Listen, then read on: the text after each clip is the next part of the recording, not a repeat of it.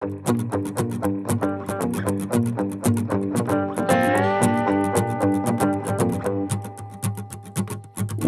to the Confluence of Ideas, the Confluence Investment Management Podcast. It's a privilege to be joining you today, and it does feel important as we consider the new environment and the challenges that environment poses regarding investment planning. We're recording this on April 30th. It's a sign of the times we're going through that communicating a recording date feels increasingly important. Today, we're going to begin to look at longer-term ramifications of COVID-19, the way the pandemic has changed our view of the future and altered the boundaries of the investment decision process. We may also consider, to the best of our prognosticating abilities, how many of these changes may be long-lasting or even perhaps permanent. I'm Phil Adler, your moderator. Our guest is Bill O'Grady, Confluence Investment Management Chief Market Strategist. Bill, let's look first at the nature of this event, this pandemic. What can history tell us about the depth of the disruption? The most significant pandemic of the past 1,000 years was the Black Death. It came in waves starting in the mid-1300s, but returned on numerous occasions all the way into the 17th century. So that disease, bubonic plague, was with our ancestors for a long time. In modern history, infectious disease pandemics tend to be shorter term, but the impact can be severe. So in general, we treat these events as deep in magnitude, but short in duration. How then does this pandemic compare with similar events in the past? There are four that we are using. The first is the 1918 Spanish flu pandemic. The second was the 1957-58 Asian flu. The third is the 1968-69 Hong Kong flu, and the fourth is the 2009 influenza pandemic. All cases faded in about 18 months or less. The impact, on the other hand, varied widely. The 1918 Spanish flu was particularly deadly, killing somewhere between 50 to 100 million people worldwide. But that event was in the pre-antibiotic era, and many of those deaths could have been due to secondary infections. It also occurred after World War I with a widely varying quarantine efforts. And even with all that, it did trigger a recession, but most economic historians ascribe that downturn to post-war demobilization. There is no doubt the pandemic contributed, but it's difficult to separate out the effects. There was a deep recession in 1957-58, but again, economic historians blame overly tight monetary policy for that downturn, and neither the 1968-69 nor the 2009 flu was tied to a recession.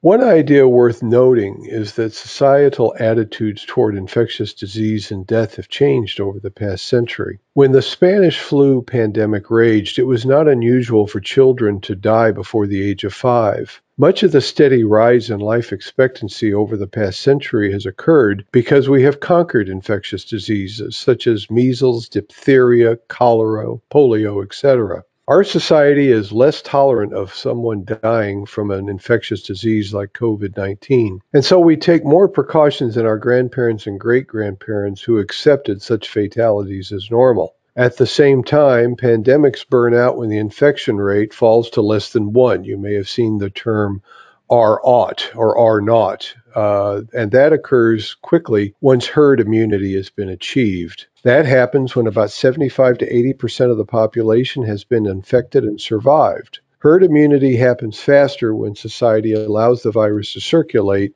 but the cost is much higher fatalities. Bill, you've written and spoken about what you call the equality efficiency cycle in the past. It's a subject you're revisiting in your weekly geopolitical reports. How does the pandemic fit and perhaps accelerate the trend that was already underway away from efficiency and toward equality in American society? The equality efficiency cycle is something I created. It comes from the combined research of three people. The first is the Nobel laureate economist Arthur Okun, who suggested that society faces a persistent trade-off between equality and efficiency. Second, Peter Turchin, a mathematical historian who works in the area of cryodynamics, described how inequality tends to cycle over time. And finally, Walter Schneidel, a historian who argued that the dominant trend in capitalist society is for efficiency, and this dominant trend is only disrupted when a catastrophe strikes, mainly mass mobilization war, revolution, a complete breakdown in civil order, and pandemic.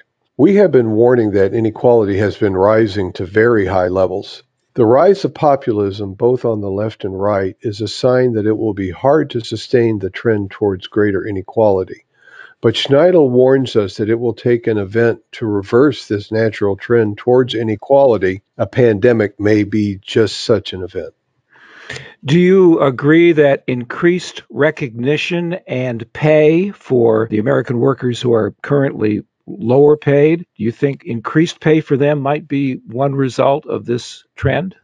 It's certainly possible, but for that to occur, you need to reduce competition for that labor. Reversing globalization is one way to address that issue.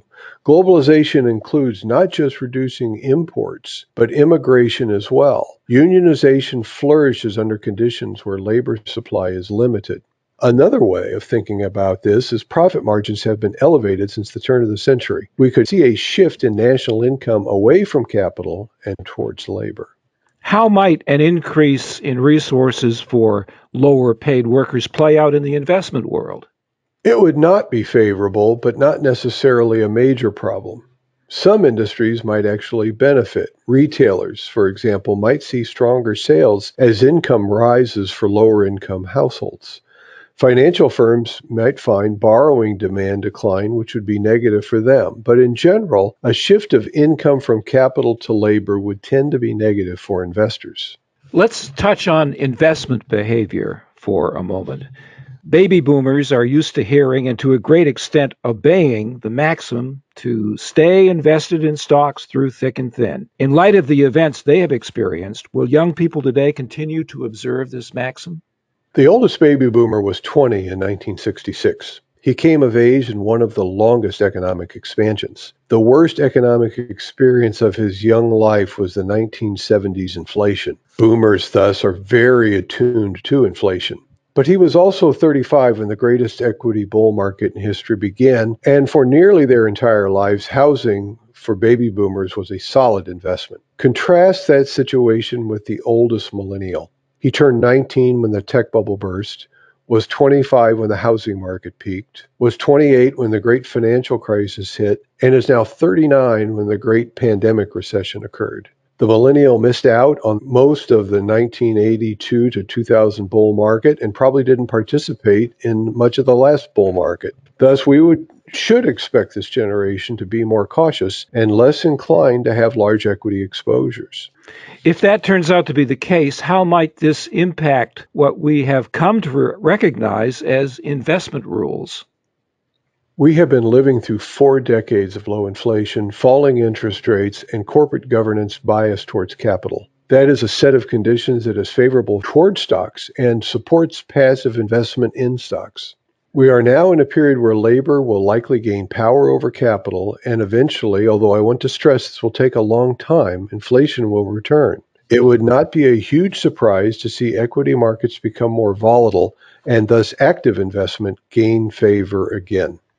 Let's talk about private sector debt, which is a subject certainly in the news. The Fed has been active in this area, acquiring much of it or more of it.